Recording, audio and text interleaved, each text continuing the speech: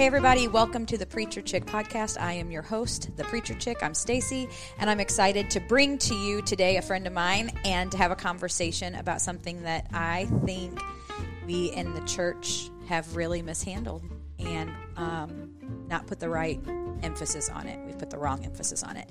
And so we're going to talk about singleness and that it's not a sin. This is my friend Zach, and Zach, tell us a little bit about yourself. So my name is Zach Thayer. I am the son of two pastors, Francis and Angela Thayer. When my dad was alive, he was a prison chaplain, and then my mom has done a variety of roles, either as the pastor's wife, that can be like anything, right? Pastor's spouse, I should say. Well, in her case, she was the pastor's wife, so it's okay. But she's been a kid ministry director, either both working under another kids pastor, and like when we lived in Oklahoma, she ran the kindergarten first grade service. Our church was just that big that they put the kindergartens and first graders as their own thing. So she was over that. She's mainly kids ministry. She's been a preschool ministry director, nursery director, seniors ministry director at our church basically now. She's in charge of the kitchen. She has her own home group, and she's a sounding board for other pastors' wives to be like, we're dealing with this, and mom is able to speak wisdom and life into those situations. Your mom's pretty amazing. Yeah. So I'm their kid. My brother is Nathaniel. He's an adult with disabilities, and so there's a lot of stuff with that I could talk about. And my job, I'm in ministry now. I didn't grow up hating the ministry or hating God, hating the church. Every pastor's prayer for their children, right, is like, I saw a meme. Have you seen that meme where it said like, pastors' kids are either Captain America or Deadpool, where it's like every PK, those are your two destinies. You're either like, you just X-rated, you hate the church, or like you're super good. I kept on the good path, but then I have a little bit of Deadpool in me. I'm not like not in terms of immorality, but in terms of like sense of humor, orneriness, and like I have a dark sense of humor. What? Let's just go there for a second. Okay. What are you known for in acting at camp? Okay. So this doesn't really come out anymore. but growing up, this is a huge insight to your personality. Yes. Growing up, because when you're in middle school, high school, you're trying to find a thing that you're known for, that people like you for. Yeah. Everybody's on a journey of validation, right? So some people, you're the athlete. Some people, you're the comedian. Some people, you're the cool guy, or you're the musician. I didn't do any of those paths. So I went sort of comedian, but like less on the stand-up one-liner side and more on like, he'll do anything crazy side. So like, I was the kid who, I remember at one time the youth pastor was like, hey, eat that bug. And I did it. You know what I mean? And something I would do at camp that Pastor Stacy's referring to is I pretended to be demon possessed at camp. And it became a thing where like, it wasn't even that, like we didn't do like this dark thing, but it was mainly like I would run around on all fours and make animal noises and like be foaming at the mouth. And what we would do, the camps in Oklahoma at their old campground, they were perfect for this because they were these cabins with 6 rooms, 3 on each side, and then there would be a community bathroom that connected all of them. Oh my. Okay. So what we would do is like when everyone's back in their room, if you don't have your door locked, somebody from another room can just straight up go in there. And so what we would do is like my room of friends would follow me and they would let me into other rooms and I would like just scare the middle schoolers that were in there. Now, I originally kept it to like just the middle schoolers from our church. But then I remember there was one year where I did it to our middle schoolers the first year. And to be fair, they started it in the sense that, like, I remember our high schoolers, we came back in and we had a bunch of missing stuff. Oh. And our youth pastor, like, there was like clothes missing and stuff like that. And we knew the middle schoolers had taken it. And our youth pastor came in, and it was something that I had done before that I was known for. I remember I said, Ryan, you could either go in there and give them a lecture that takes like 30 minutes, or I could go in there and take care of it right now. And he knew what I was talking about, and he was like, yeah, that would be funny. Let's do it. And so he lets me in, and I remember the lights were out. Like, the kids were about to go to bed. Oh, no. And I crawl. And so imagine, like, you're about to go to bed, and your door opens, and you just see something crawl in, and it shuts. And then I hopped in a bed, and the kids started screaming, and I was hopping from bed to bed, just shaking them and making noises. And then I found the kid that took the stuff, and I got in his face and, ran away. And then I remember we were out and about at the camp the next day, and a youth pastor from another church who was in that room, he heard a bunch of kids screaming the night before, and he was like, what was going on last night? And then we have to explain, like, okay, so I do this thing where I pretend to be a demon-possessed person. And then he said, can you do that to my boys tonight? And I was like, sure, I don't care. And so then it just became a thing. So yeah, that's, and then I've told that story to students that I'm friends with, and I did it one time at our camp in a completely different context, and it didn't last that long, but we were playing Flip or Dare, and they made me do it, so I ran around I think that was when we actually really met. Like, Flip or I was Dare? an admin that year, or I was a dean, I don't remember. Okay. But it was Ty's first year of camp. Okay. And we were doing Flip or Dare. So for people who don't know that, it was when the bottle flipping was like when that was huge, and we would sit around the table at camp. Leaders, right? Sit around the table at camp. If I land this, you have to blah blah blah blah blah. And Jake, our friend Jake, Pastor that's Jake, how I met Jake too. Was playing Flip or Dare. Well, and what he did was, if I land this, Zach, you have to go to Stacy's kid, and he was sitting in the corner booth just at the by cafe. Himself. No, he was with somebody, and he said Jake's challenge was that you had to say, I'm Thayer the Slayer, and I'm here for your soul. And you did the whole creepy crawl over to him, and we're dying. And I can remember Ty. It was his first year of teen camp, and he like slunk down in the booth until he was like squeezed against the wall in the seat as you were like lurching over him, screaming that. And it was hysterical. And he remembers it and laughs about it. And now he goes to car school. So going to car school. But I think that was really our first real introduction. That's funny. To one another. And, that was the year that I also had to lick the gym floor at camp. Oh, wow. You had to. You were one of the ones you had to do that one. I had to do that. Yeah. Man. And now we can't play that game anymore. Oh, COVID. Yeah, right. COVID, and also we shouldn't have been licking the gym. My favorite one. Lick it. My tongue barely touched it. Like, that's disgusting. My favorite Flip or Dare that I saw was, and it wasn't even that big of a deal. I think it's just more just watching them do it. And it was Dustin Barker. There was one dare that kept floating, but that no one had a chance to do. And it landed on Dustin, and we called it clearing the gym, which is where you had to go into the gym at camp and tell everybody to get out. But like nobody listened to him. So he was just going around, and he was genuinely trying, but no student took him seriously. It was just so funny to watch. Oh my God. And then I remember what made it, some people did dares that I'm not going to talk about on this podcast, that's what kind of ended it. But okay, I remember there was part one. Of those then, because I don't remember. I'll tell you some stories. I'll tell you stories off mic. But there was one that made me laugh too, where Josh Heinzman had to steal. At camp they have all these college booths, right?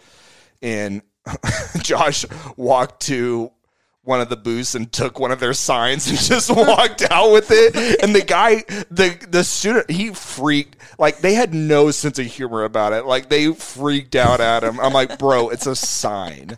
Okay, and we didn't hurt it. He would have given it back, like, without you yelling at him about it. Like he was going to give it back. And it was just a game. Right. Okay, so that, I don't know if it was the same year, but the one year that we were playing, Lydia Schmidgall, Lydia Peoples. Okay, Lydia. Two things that happened that year with her, because, I mean, first of all, I remember one Lydia's of the dares. Amazing. I remember one of the dares. I'm curious what one you're going to tell. Okay, here's two. These are the two. So one was she had to steal candy from the camp store. Oh. And I think Travis was in the camp store that year and was like, what's happening? You know, and obviously she took it back, but she had to go in and steal. And then the other was, okay, so I don't want, like, we have a great campground, right? But sometimes the fountain outside of the AC, outside the activity center is not, I mean, it's not always, it's not always fresh. Well, it's sitting, it's just water sitting, right? I mean, it's got the fountain, so it's that, but it's not always, you know, whatever. And she had to stick her face in it. Oh, okay. The one dare I remember of her was, this was when Eric and Liz Hoffman were district youth directors, and somebody gave Lydia a cup of cheese, of melted cheese. Do you remember this? And she had to put it in her mouth, and she walked up to Liz Hoffman and said, "Is this something in my teeth?" And it's like pork. And somebody took a video of her doing it. And there's this amazing image of Liz Hoffman grabbing a plastic knife, ready to shank her, like, get away from me. Liz don't play either, right? So that's amazing. Oh, man. Oh, my gosh. So that's how we. Yes. Where it's that's like your personality. Just having fun and, like, not my sense of humor is like, it's not really pranks. It's just picking on people, teasing people, being silly in public. Sure. But it's not really pranks because I don't do things to make other people. My sense of humor is I don't want to make other people look stupid. No. I just want to have a good time. Yeah, have a good time and, like, give people secondhand embarrassment or, like, make them, like, cringe feel uncomfortable. A little bit. Right, feel uncomfortable. Right. No, I totally get that. Mm-hmm. I think I want to talk about you several months ago. You did a series of posts on social media on things that, as a single adult, you heard, things that have been said directly to you. And that really triggered quite the conversation on your social media stuff. Yeah. And it was then that I was like, this is a conversation we need to have, because I feel like in the church, when it comes to relationships, when it comes to different things, look, I mean, take out the part of the equation where I'm a woman in ministry. Mm-hmm. But, you know, I've heard too many stories of churches that wouldn't hire a single youth pastor or children's pastor because, well, how do they know how to minister to kids if they don't have kids, or fears that just run the gamut, right? Sure. Or they don't want to hire a lead pastor who's single or who doesn't have kids, or, you know, all of these things, or somebody under a certain age. We have all of these crazy, and when I'm saying we, I'm meaning like the church. I'm not talking about like one congregation or, you know, the Assemblies of God. I'm talking about the church. This is because that's Big C. Right. But that's something that we just have not, as the church, done well with, you know, where, like, kind of getting a little bit ahead, I think, in the conversation, Paul said it, where it was better to remain single. Yeah. Right? Now, if you can't remain single, then get married and do what you need to do. But, you know, if you're single, you have the ability to be more available and things like that. So we've just so gotten it wrong. So, like, I guess, help me out, get us started on this conversation a little bit, like where you're coming from. Sure. So to give context to anybody listening, I'm 28 years old. I've had technically 2 long-term, I would say, serious relationships where at the time of me dating that individual, I thought we were going to get married. One of them was college, and I was not in a place to be making that decision, and neither was she, but that was our thought process, was we're heading toward marriage. One was within the past 2 or 3 years, and we were both in a good spot, but we ultimately decided that our lives were going in different directions vocationally, so we ended the relationship. Simply put, she feels the call to overseas missions. I don't. And it was hard, but it was the right decision. Yeah. So I've had not a ton of dating experience outside of that. You know, it's not like I remember I was thinking about this as we were talking beforehand. In high school, I didn't date at all. Same. You know, and it was one of those things where it's like people in our youth group dated, obviously, but I had received and internalized the message that dating as a teenager was a waste of time. Okay. That's the message I internalized. So I was friends with girls, but never asked any of them out on a date. Never, like, my first kiss wasn't even until I was 20. Yeah. You know what I mean? I never engaged in any kind of romantic or physical things, right? So in college, I heard somebody... Well, and you went to a Bible college. Right, a Bible college where that's the whole thing, right? You go there, you get an education, you find your spouse. You're supposed to find your spouse, right? But here's the thing, though, is I didn't know, okay, you tell me not to date, cool, but then you want me to date now and I don't know how. Right. Yeah, sure. And so I didn't even know how to express interest in a girl, right? And I feel like I don't even have I feel like even now I didn't know really how to do that well until I was north of 25. Wow, okay. You know what I mean? Okay. Where it's like, I know how to do that now and I feel confident in myself. Like, if there is a girl I'm interested in, I know how to just be straight up with her and be like, how to approach. Right. Yeah. I know, not to say that like I'm going to get every girl I'm interested in, but I know how to do it and not be weird about it. Right.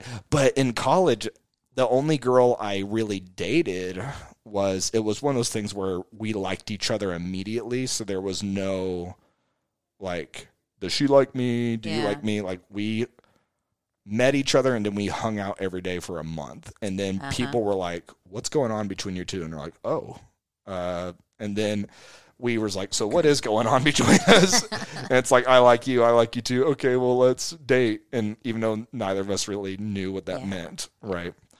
So I would say that's one thing that and this might be a society thing as a world, but definitely from the church, it's like teaching, you want young people to date and get married, but you never teach them how. You just tell them the things not to do. Seriously, though, that's so true. Where it's like, hey, don't. And we don't even teach, and even at that, we don't even teach, like, in a healthy manner, why those things are on the not to do list. Right. We just say don't. Right. And we don't teach a healthy view of that, even from a biblical standpoint. Right. We just, because I grew up in the true love waits generation. Okay. Yeah. So, you know, I get it. We've just so gotten this wrong. Right. So, okay. So then you kind of did a little bit where you talked a little bit about, you know, the dating in high school versus college and that kind of thing. I mean, I shouldn't say I didn't date in high school, but I didn't really, like, first of all, my mom and dad, I'm a pastor's kid too. And not only am I, how do I want to say this? I'm a pastor's kid, even though for most of my formative years, my dad was not a credential holder. He let his credentials go in the early 80s, and then it wasn't until about the early 2000s that he reinstated his license and then was ordained in 2015. But I grew up with that and that home life. You know, my dad may not have been in vocational ministry, but we very much functioned as a ministry family. But what I was getting at is, even though my dad grew up Assemblies of God, my mom grew up Holiness Pentecost, but my dad grew up Holiness Pentecost Assemblies of God. So there were certain things that just didn't happen. There were certain things, you know, so I can remember the first time I got my hair cut really short, how hard that was on my dad. Going to homecoming for the first time, how hard that was on my dad. So dating, I wasn't allowed to date until I was 16. I could group date, which that was just you and friends hanging out, boys and girls mixed, right? But when I was 15, but even at 16, I think I maybe had crushes on guys, but I had a guy who actually attended the church I pastor now as a friend then. And I thought, look, where your viewpoint was dating's a waste as a teenager. That was what you were kind of ingrained in you. Mine was dating is what leads you to marriage. So I'm not just going to date anybody.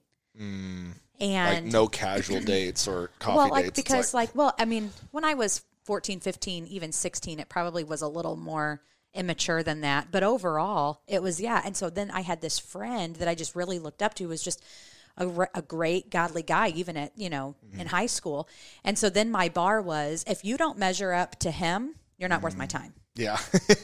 And I told him that at one point. I'm like, listen, I know that we're not going to be together, but you're my measuring tool, and if a guy doesn't match up with him, you could be my friend, but I'm not even going to entertain anything else, but I just think that I just find it really interesting that, your take was dating as a teenager is pointless.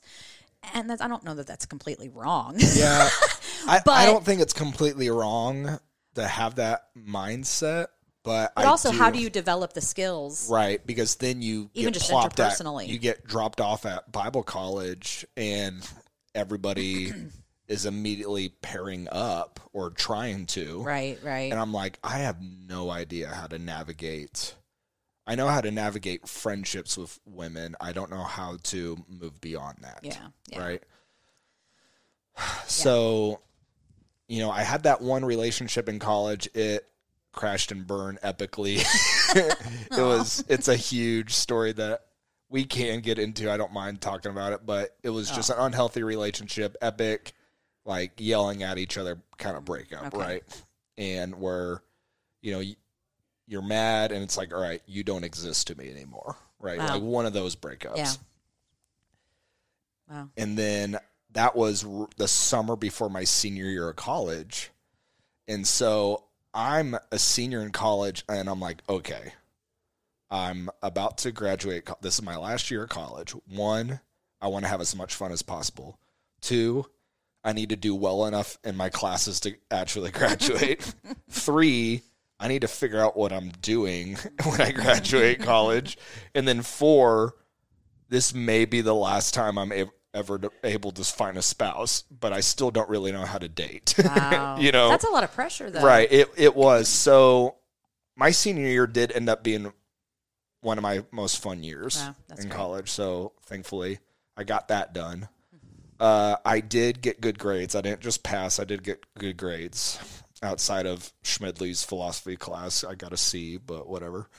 I had a mutual friend, Bob Eby, you know him. I do. So he was talking to me about the Bible department, and he was asking me about Schmidley, who's in charge of it. And I'm like, yeah, I remember Schmidley. He's the only person that gave me 2 C's in my entire college career. He just had my number. And he wasn't a bad teacher. It was just philosophy and I did not get along. Tough. And that's like literally the rest of my report cards, A's, B's, and then 2 C's. And you're like, well, what are they? 2 philosophy classes. Okay. So, but yeah, I did well in school my senior year. I didn't really make a plan for after college. And some people need to hear that, Zach. Right. Because look where you are now. Right. I know. Everything worked out. It's fine. I got a job doing what I love, making social media content for the Illinois district. And it's great. Yeah. And then I went on one coffee date my senior year. And, sweet girl, but she wasn't. One, I wasn't clear about my intentions. Okay. Because I didn't know how to be. Mm-hmm. And let's be real, I wasn't brave enough to do it. Okay. All right. So it's one, I didn't know how to, even if I did know how, would I have clearly expressed. I think she did know that I liked her just because I kept trying to talk to her. And I'm like, she's smart enough. Like, she knows. But whether it was because I didn't clearly express it or she wasn't interested, me and her, after that one coffee date, nothing else happened. And then I graduate college, and it's like, okay, one, I feel for the first 3 years after college, I'm working part-time at a church, and I'm doing freelancing here and there, trying to figure out adulting. And and I still live in this area, even though I just have a full-time job now the past 3 years. So the 6 years that I've been out of college, outside of one serious girlfriend, and I haven't had a ton of dating simply because there's nobody that I'm interested in. Yeah. You know what I mean? No, I get that. And so for me, it's like, okay, I'm living in Southern Illinois. There's really only been 2 girls that I've been interested in my entire post-college life. Went on 2 dates with one, had a year-long relationship with the other. And so when people are like, well, why aren't you dating? Or why aren't you married? Or do you plan on getting married? It's like, you know, there's some prereqs. Like, before I get married, like, I have to even find somebody that I'm interested in, and then they have to feel the same way about me. Sure, right? Yeah. And, you know, and I think that's something that a lot of people who get married to their high school sweethearts or their college sweethearts have a hard time wrapping their head around, is like how small the dating pool becomes once you're not in a school system anymore. No, that makes sense. I mean, I don't think I think about it, but I think you're right. Right. Because you're in high school and college, you're surrounded by a ton of people in your stage of life, and you're making those big decisions for your adult life. And so once you get out of that environment, it's like, okay, most of my friends are married people with families. You know what I mean? So it's like, why aren't you dating anybody? I'm like, there's not that many people that I know that are even in this stage of life, and I'm not interested in any of them. Wow. You know?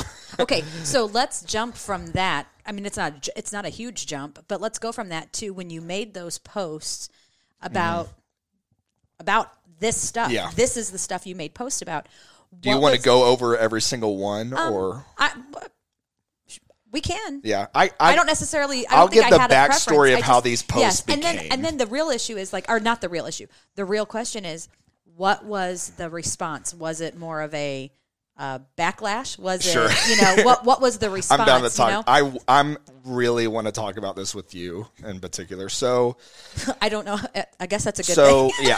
So I graduated college in 2015 and didn't date anybody until 2019. Okay. And that was when I got into a long-term relationship. And then me and her broke up at the end of 2020. And then I didn't date anybody for a year. And then I went on 2 dates with somebody that mutual friends connected us. And just the mutual interest wasn't there. And I don't like, looking back on it, I don't like the mindset I was in when I was making these posts, because I want to, when I create, I want to create out of a place of wholeness, okay, and not bitterness or brokenness. But pausing for just a second in that. Creativity can be very therapeutic. Sure. And so 100%. I think part of what you were going through at that time, and even what you created, was part of your healing processing of what you had been through. I guess, like, and if you I'm just did it in the way that you do. Right. Like, so, because I never would have taken it that way. Sure. Creating is absolutely healing, but there's a difference between creating and publishing. Okay. Very true. You know, there's journal entries I have and jokes that I have that I'll never post publicly, right? Because I want to refine it to, edge it out. Hello. I muted it on my phone. Yeah, no, you're good. So I wish I would have paused before I published on some of these, but it is what it is. And I didn't say anything that got me fired or made me lose my credentials. So we're fine. That's nice. So what I did was basically so I had that year-long relationship, a year where I was single, and then 2 dates, and then me and her didn't work out. And I was in a place of frustration. And so I just took everything that I've heard over the past 6 years of being single overall, and first they were one-off posts that I did here and there, but then the biggest response, And there was some response to those. My favorite one was from Pastor Phil. And we were in a meeting. So Pastor Phil, he's the leader of all the churches in the Illinois Assemblies of God. And he's my boss, and we were in a meeting, and he looked over to me and he asked me a question, and he started off the question. He said, Zach, as a single person, and then he paused. And then I'm waiting like, well, are you going to ask the question? And then he said, hold on, I'm trying to word this carefully so I don't end up in one of your posts. And then I'm like, that's how you know, like, I struck. That's how you know you've made a point, is when people are like, you struck, like, I put the fear of God in you, because you know. Okay, but that's a good thing too. Like, we need to think about those people things. are looking to, and so I would say the reaction was mostly positive, but then the pushback came, and it wasn't like, it was definitely minority, I would say. Mm-hmm. But pushback came when I made like, let's see how many, 1, 2, 3, 4, 5, 6. I made 6 different posts over the course of a month. And then I made one post where it put them all together. Mm-hmm. Right. And then that's the one that got the biggest reaction. And thus that's where some of the pushback came. And so we can go over one of these one by one if you want. Let's do it. I think the first one. So it's called Things Said to Singles. Number 1, being single is awesome. Don't waste your single years. So basically the format of all these posts is I take the thing that's said and then I have a smart aleck response to it.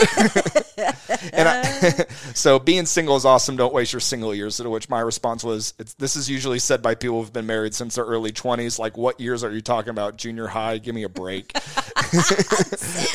Okay, but you're not wrong. Right. And so this is one of the ones where there was some pushback on that one and even one of the, I don't want to say her name. I'll show you the name of the person on my phone, but I'm not going to say publicly who it was. And I'll read you her response to me. But this is a mutual, I don't know if you guys are really friends, but mutual acquaintance. Okay. At least. Uh-huh. And so this is what she said. Being someone who, yes, got married in my early 20s, but was also single until I dated my husband, there is still truth in some of these statements. God knows exactly what you need when you need it. And what I was going to say was, it's not even necessarily that the statement itself is a problem. Right. It's how it's presented to you, right, and the context of that statement being made. Mm-hmm. That's the issue, right? And that's what I try to explain to her. Or this is what I said to her initially. I said, there's absolutely an element of truth in all these statements, and they can certainly be helpful, but only in a particular context. After several years and a degree of heartbreak, they don't mean anything anymore. When people say these things, this is what single people want to say. Show these to your single friends and see. I'm simply trying to help married people understand how their advice comes off. Yeah. So it's one of those things where it's like something can be true, but that doesn't mean that it's helpful. It goes back to the old adage that it's not necessarily what you say, it's how you say it. Right. And like you and I were talking about, that I had just this weekend, did a funeral, a very tough situation, and I could have come off very trite and Christian-y in what I said, and that's what I wanted to avoid. And that's kind of what you're putting out here. Don't just tout this stuff. Right. So another one. This is one that I've been really thinking about a lot lately. Was people might not say this word for word, but they communicate this idea. God will bring you a spouse when you're ready. I've been guilty of saying that and reading that, and then having a friend that went through a season that we had this conversation, and we had hard conversations around this that made me realize I need to shut up. Yeah. Like that's not helpful in any way, shape, or form. Because then what it does is it tells you you're not good enough. Right. And that's so not what I meant. Right. But man, it doesn't matter what I meant. Right. Because that's how it was received. And oh gosh. And it's just annoying when, like, there's guys that I look at And I'm like, really? They got married before me? and in some ways, it's like, well, that gives me encouragement. But then on the other hand, it's like, For okay, love. well, but then on the one hand, it's like, okay, God, if this is really true, like, you deemed them worthy of finding their person. What what are they doing that I'm not? Or what am I doing that they're not? You know? And here's something else, like something that I've heard people say about marriage is your spouse is a tool that God uses in your sanctification. Right? Like Well, it's iron sharpening iron. Right. Like you are more Christ-like and you are closer to Christ, hopefully because of your spouse. Well, that would go back to iron sharpening iron. That when you're in relationship, that kind of relationship especially, you want to encourage growth and you want to urge and push one another towards God's purposes individually and as a married couple. Right. So if God uses your spouse to sharpen you, then obviously you weren't a perfect, full human being. Sure. Right. And so it's like, well, you weren't were you ready. Were you good enough? Like you were ready enough for marriage, but just not perfect yet? Or it's like, so it's one of those things. Oh, and even and also like other... it makes it like a work-based faith too. Yeah. Where it's like, I earned the right for God to bring me a spouse. And also that's taken away all the responsibility from you. Oh, yeah. You know what I mean? Where it's like nobody gets married accidentally. Right. Well, unless you're Ross and Rachel on Friends. I haven't seen Friends. But, okay. Moving on. But I'll take your word for it. But most people don't get married on accident. People you might get married without thinking about it, but you made a decision. You made a decision where it's like, I want to get close to this person as a friend. Right. And then you said, okay, I want to transition this friendship to a romantic relationship. Right. And then I want to transition this romantic relationship to a committed marriage. Mm-hmm. Right. God didn't, do I believe God can be like, hey, this person's going to be your wife one day or your husband one day? I've heard those stories. I've seen it happen. That's cool. That's how it worked for you. Mm-hmm. But I don't think that's that's definitely not the norm. Mm-hmm. And even then, even if God said, hey, this is going to be your spouse one day, you still have to talk to the person. Yeah. And you still have to cultivate a relationship with them. In our society, we're not talking about, arranged marriages here. Right. We're talking about relationships. Right. So, yeah, absolutely. So that's one thing that has really been egging me lately. But another one I said was, you'll find a spouse when you stop trying. And this is related to the idea. I'm like, call me crazy. I doubt anyone has built a healthy romantic relationship by not trying. Yeah, right. When I read that one, I was like, "Ooh, touche." Yeah, because hello, that would be you have to every relationship, but specifically marriage, dating to marriage requires intentional, purposeful, actions and choices and those building blocks going into place. So here's another one that, again. With all these things, people mean well. Sure. I think that's important to put out there that... And that's something that I did communicate, but some people didn't hear me when I said this. I said, people mean well when they say these things. Yeah. So here's another one that do all the things you want to do now while you're still single. Or like that idea. Because when you get married, it's impossible to do anything. Right. And when you get married and have kids. But it does make it harder. I will tell you that. And so this is the one that I got the most pushback on. When somebody commented on it, they're like, that's still true. That's still good advice. Or you'll know the truth of these statements when you do get married.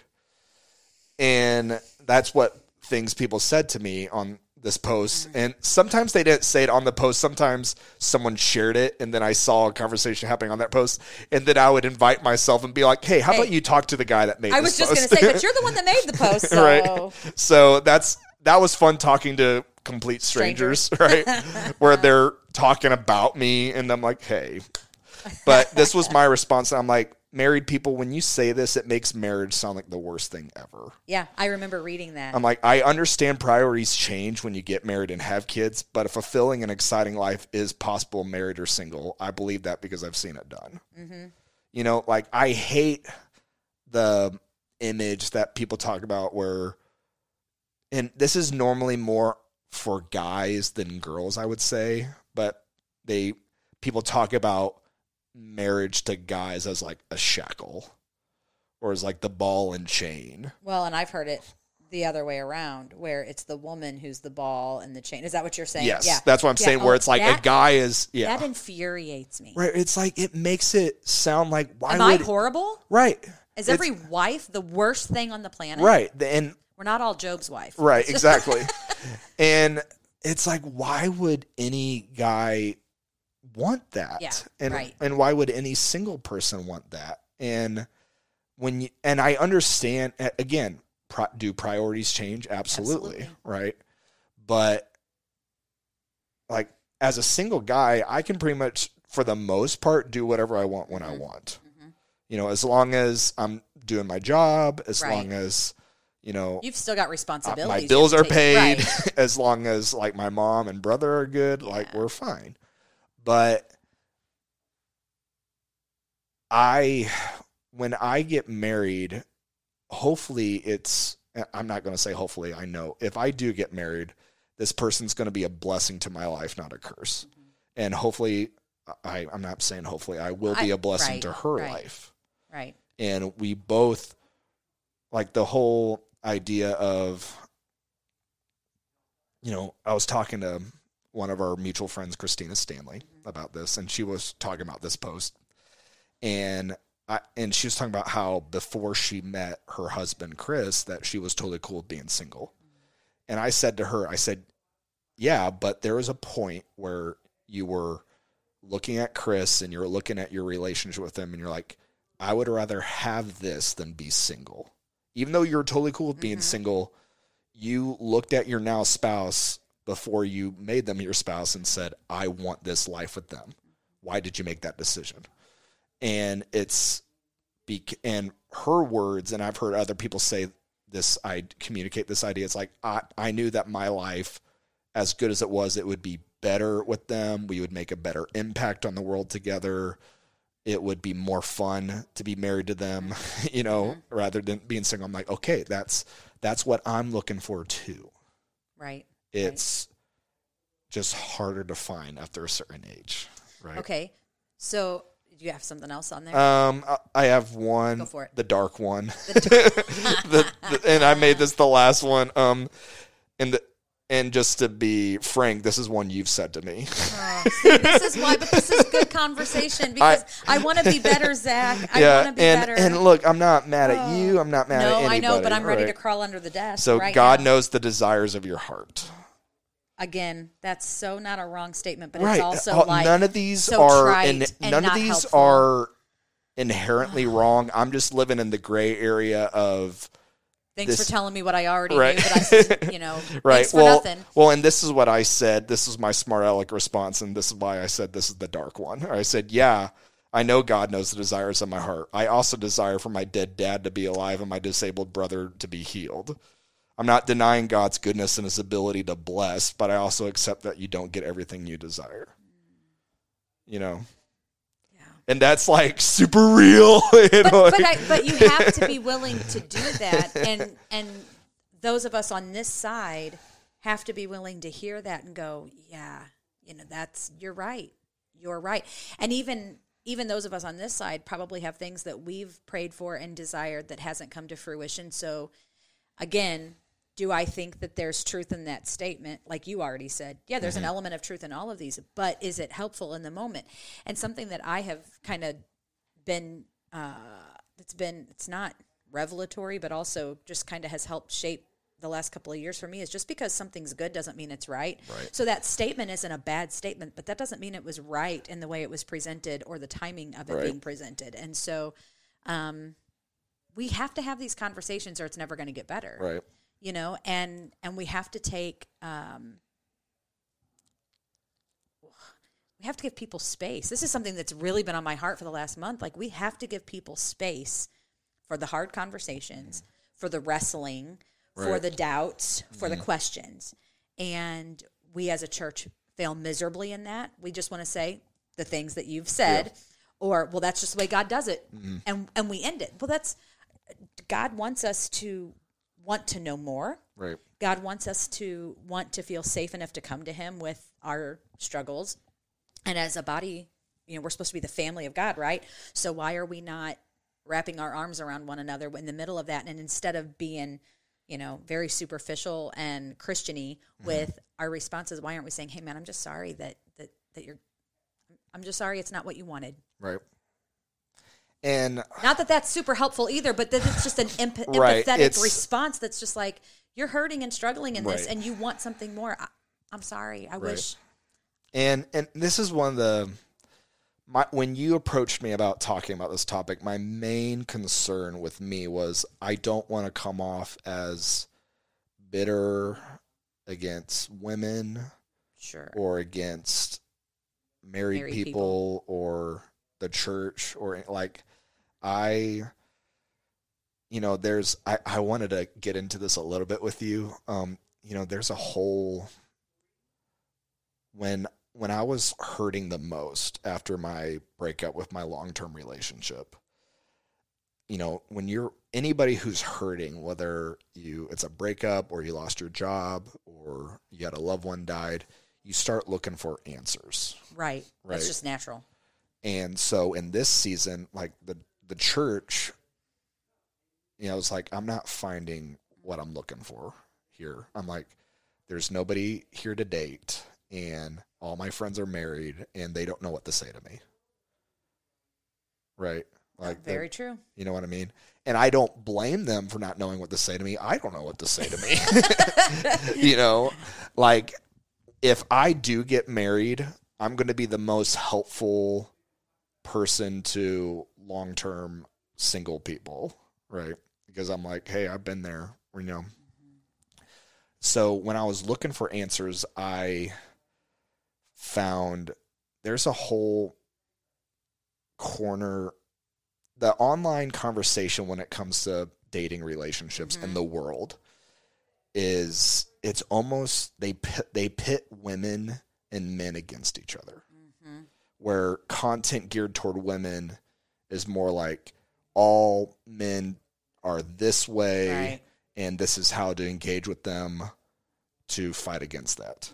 Or then content geared toward men is more all women are this way. We recommend not getting married and only using them basically for sex. And we recommend not having long-term relationships, right? Because, and this is mainly, they're coming from the place of, well, look at the divorce laws and look at the effects of divorce on men and look like how financially screwed these guys are after a divorce. And sort of like, that's why we don't recommend marriage. And I'm consuming this content. You know how like people say like, show me your friends and I'll show you your future. Right. I would say the same is also true for the videos you watch on YouTube, the podcasts you listen to, the books you read. Garbage out. Right. Like everything you're being either everything you consume is discipling you. Yes. And it's either good or bad. Yeah, either negatively or positively. Oh my gosh, this could be a whole other thing. 100%. We could go with this. And so there's TikTok videos, online articles, forum posts, YouTube videos, podcasts, all geared toward men where they have an extremely negative view on women. And they would never, and they always say like, well, we don't hate women. We're just looking at the facts. And it's like, okay, but statistics, just because something is a statistic doesn't mean that it tells the whole story. Right, right. And it's you guys are completely ignoring men's role in a divorce. It's like, okay, well, what did you do to make your wife want to get a divorce from you? But hey. Or vice versa, to be honest. Right. Like, you know. So, and I'm not saying like divorce laws are perfect. Like, I'm just saying that. This is just the conversation. When I was consuming this content, I had an aha moment where I was vibing with some of it. I'm like, I've been hurt by women and I'm frustrated at the dating market and you guys are too. So I vibe with you. But then I had an aha moment when I was like, I don't want to be like any of these guys. Wow. I'm like, okay, I don't admire these guys. I just relate to their pain. And some of the things that they're saying make sense, but then their conclusions I don't like. Yeah. You know, where it's like, okay, well, what am I supposed to pursue? Just making money and having fun? I'm like, what? And that's something people always say about singleness. It's like, well, you can do whatever you want. You can go travel and, you know, it's easier for, and I'm like, yes, that's true. But I'm like, I don't want to travel the world by myself. Well, I was just going to say easier in what ways though? Right. You know, I mean, easier to navigate the airport alone. Yes. Sure. Easier to enjoy what you're seeing and cheaper, experiencing. Right. Right. Yeah. So no, there's way more to it than right. just... Like, it's one thing to travel the world, but what I'm looking for is a best friend and a life partner and a ministry partner. And like, that's the person I want to make my wife and the mother of my kids. Yeah, that's awesome. And I'm like, what would be more fun, traveling the world by myself or traveling the world with this person that I don't know if they exist or not? You know, and so some people might say, well, it's better to at least travel by yourself than you do it. I'm like, yeah, I might do it, but then it won't be fun because I'm by myself. And are you going to have moments of fun? Sure, but right. Is it what you... or am I going to be thinking the whole time, yeah. man, this would be way more fun if right. I had. Okay, that's a good point too. You know? Yeah. So, I don't know. But I'm consuming this content, and I had this moment where I'm like, I don't want to live for the things that these guys are living for. And none of them, all their experiences with women in marriage don't reflect the marriages that I admire in my life. Mm-hmm. And that's something else that's hard. It's like, okay, for guys, I sent you, when we were talking about this before we started recording, you know, I made a statement where it's like, I feel like single women are viewed as victims while single men are viewed as losers. It's just... and now it's hard. Yeah. And because here's the thing, if you look up, and let me pause, because I know several single women in their 50s and 60s. Right. Never once have I looked at them as a victim of anything. Right. You know, so to think that that's actually something, that's a mentality, that's an opinion that exists, mm-hmm. is mind-boggling to me. Because, anyway, I could. Well, and what I mean by that is, like, when people look at a single woman, that's like, oh, like, no one found you. Never, I get you never what you're found saying. Anybody. And then with a guy, it's like, well, what's wrong with you? I mean, I guess I don't. I guess because that's not where my mind goes. Right. And I'm not saying everybody's like that. I'm just saying, like, that's how I feel sometimes. Well, but that's probably a very fair thing to consider that people are actually saying. Right. It just blows my mind that's what people are saying. And no one's ever said, Zach, you're a loser. You don't have a girlfriend. And now, like, they might say that, like, you know, teenagers might make a joke like that. But, like, no one ever really means it. But that, they might not ever say that, but there is. You feel it. And you feel it, like, especially when, like, I'm in a setting and I am the only single dude there. You know what I mean? And, you know, it's and all the men I admire, all the men I want to be like, all the men that have mentored me either in ministry or my relationship with Christ, or even in practical, not saying like following Christ isn't practical. No, I know. But even in, you know, neutral, spiritually, things outside of that, like taking care of a home, or financial mentors, or, guys who are muscular and strong. I'm like, I want to be like you. Yeah, I'm like, right. all of them are married men with kids.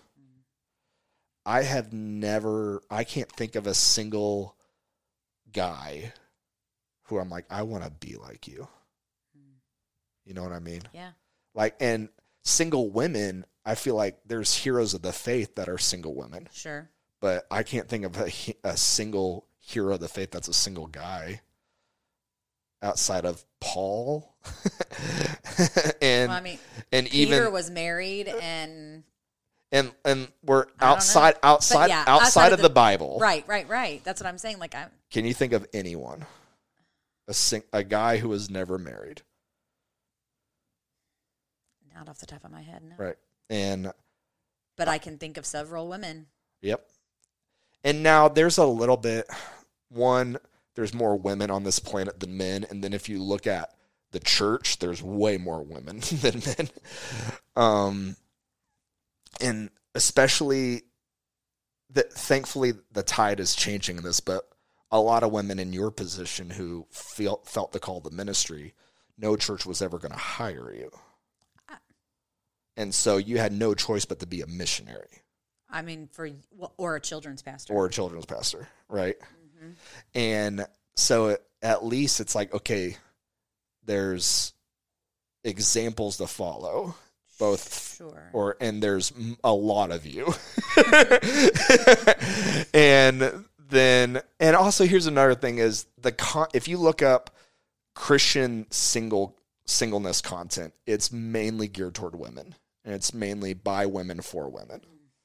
And it's like, I'm not going to listen to a girl talk about singleness and be like, yeah. Right. Well, it's because it's not the same. Right. It's not. Are there values and ideas that Sure. overlap? Absolutely. But the context isn't going to always relate. Right. Like, I'm not going to listen to two blonde girls talk about singleness. I like how you almost like, well, am I okay saying that you're right. okay? Like, I'm not going to listen to that every week and be like, let's encourage. And like their audience, even the way they talk, they're talking to women. They're not talking to guys. They can't speak to a guy's experience. I just thought of one guy, but he's a priest. Right. But yeah, I mean, like, that's it. That's all we have. And I wouldn't even say that there's a lot of them. There's just one that I have. My dad turned me on to him. He's on Facebook and YouTube and stuff. And I just, not that I agree with everything he presents, sure. Right? Because he's Catholic, but like I have a hard time believing this man is not spirit filled. Right. And I love listening to him. Yeah. I may not align with everything. He brings insights of the scripture to you. Yeah. Oh my gosh. Well, just even understanding. Anyway, totally aside, but like, you're right. That's. Yeah. You're right. We have our priests. I'm sorry. And it's nothing. Well, no, but at the same time, you're going through this and you're looking for somebody who gets it, somebody who's lived it well, mm-hmm. and it's a struggle to find that. A thought that I've had lately is when I've talked to God about this, I hesitate to say God said this, but I can confidently say this thought came to mind, whether it was from God or not. And it was, well, I can at least be that person for somebody else. Like, I feel like I'm in uncharted territory. Yeah, you're in a unique position. And so it's like, if I can figure out a way to do this well, then other guys who are in my position, I can give them somebody to look up to. Yeah. And so it's just figuring out how to do it. Because I feel like, okay, there's a difference between being a man of God and being a Christian male, I would say. Yeah. Because you can be a guy who's a Christian and you're a wuss. But I mean, like, in the faith, right. You're not confident and strong in your relation. You have a relationship with God, but you never leave the shallow end. Right. Or are you a man of God who steps into what God has led you to and what he's called you to, right. And you're bringing people along with you? Like, my understanding of a man of God is a man is somebody, and this is across history and across cultures. Okay. Like, men are... And here's the thing is like, can women, like the virtues of a man, I've heard summarized as like being brave, being strong, being competent, and being honorable. Now, can women exhibit those virtues? Yes. But men are expected to exhibit those virtues. That's fair. Like, there are women who can outlift me in the gym, but a woman's not expected to be strong. It's cool if you're strong. But it's a different aspect of strength. Exactly. Right. You know, because women are typically more emotionally strong, where men are more physically strong. Right. And so there's a difference there. Right, for sure. Yeah. And so it's like... Not that women can't be strong. Oh, right, my gosh. Exactly. You know, but here's the thing is like, if I'm arm wrestling a woman, if I beat her, no one's going to make fun of her. No, but if she beat you, everyone's going to make fun of me. You're going to be pounded into the ground. Right, exactly. So it's like there's this worldwide, history-wide expectation. Actually, if you arm wrestled a woman, depending on who the woman was, and you beat her, most people would still probably beat you into the ground for not being tender. Sure. You know what I mean? Like, right. That's a no. I'm sorry, that was a... Right, no, but I just mean, it. like, as a man, like, you're right. There's this whole aspect of strength, right. whether you're talking about emotionally or physically, that it's almost a no-win. Right, exactly. So, you know, and I would say even to, it's like, God, and I think a man is, so you're brave, you're strong, you're honorable, you're competent, and then you do those things by being being a protector, being a provider, and being a leader. So it's like, that's a man. And then a man of God is somebody who does those things, who has those virtues, but then you do it as a spirit-filled individual who bears those fruit of the Spirit, right? So it's like you're taking those both sides. So it's like, I'm led by God, I'm bearing the fruits of the Spirit, but then I'm also a man. And I feel like the ultimate fulfillment of that is being a husband and being a father. And so it's like, okay, if I want to be a man of God, but then the only things that I have on my stewardship map, all my stewardships are, I'm a son, I'm a brother, I'm a friend, and I'm a content creator / minister with the Illinois Assemblies of God. How am I a man of God in those contexts? And see, all I want to do is be like, man, don't limit, right. Because there's so much more. For sure. And I know it's just not figuring it right. out. Well, and it's not even that. Like right now, okay, not to like, but also, Pastor Phil, how do I say this that doesn't come across trite or puts me on a meme? But like, I know it's not the same as having a wife and biological children, but as a mom, and I'm an emotional person, so I'm trying not to cry right now. Okay. But as a mom of 3 boys who know you, what you bring in value just by being in the same space that they're in at district events and ministry things, nobody can touch. Like, I know it's not the same. Right. I get it. Like, I really do. I 100% get that. You know, okay, but I want to do that for my own. Right. I get that. But, like, I guess I just want to, I don't know if it's an encouragement or not. I don't know if this is one of those things that you just wish I would not say in the moment. I'm receiving But, like, there's so much more to being a man of God than just those things. Yeah. And you exhibit them well. Well, thank you. You give young people something to look at and look for. You model following Christ very well. And to me, that's a man of God. Cool. And so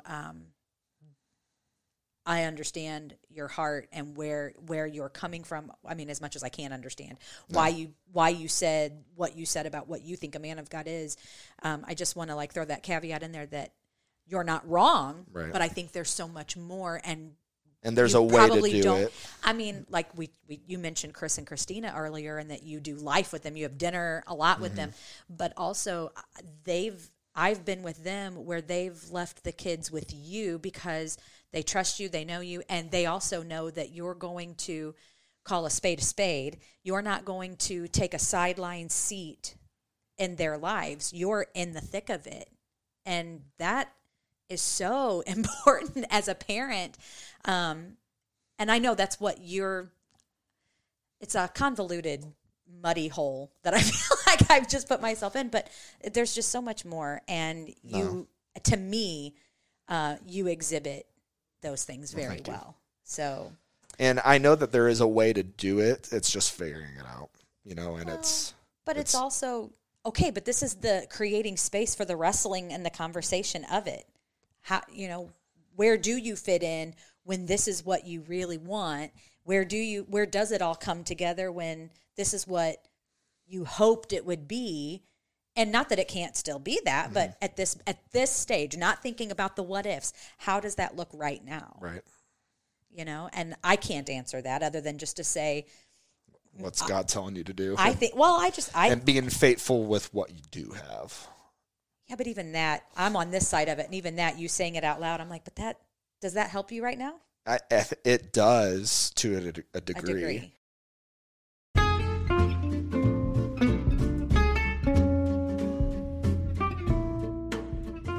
Wow, this conversation, right? This is only half of the conversation. Zach and I talked for a really, really long time. And so I was trying to decide how I wanted to do this. And I think I don't want anyone to have to wait for the rest of the conversation. So tomorrow there was going to be a bonus episode with the rest of my talk with Zach on singleness and the church and the things that are said to singles. So please come back tomorrow, listen to the rest of it. And Zach and I would love to hear and read your responses and your thoughts. We've even thought maybe we would do a follow-up if you have things you would like to hear us talk about. So come back tomorrow and listen to the rest of the conversation. As always, it matters so much to me that you take the time to listen. I don't take lightly the opportunity and privilege that it is that my voice is one that you want to hear.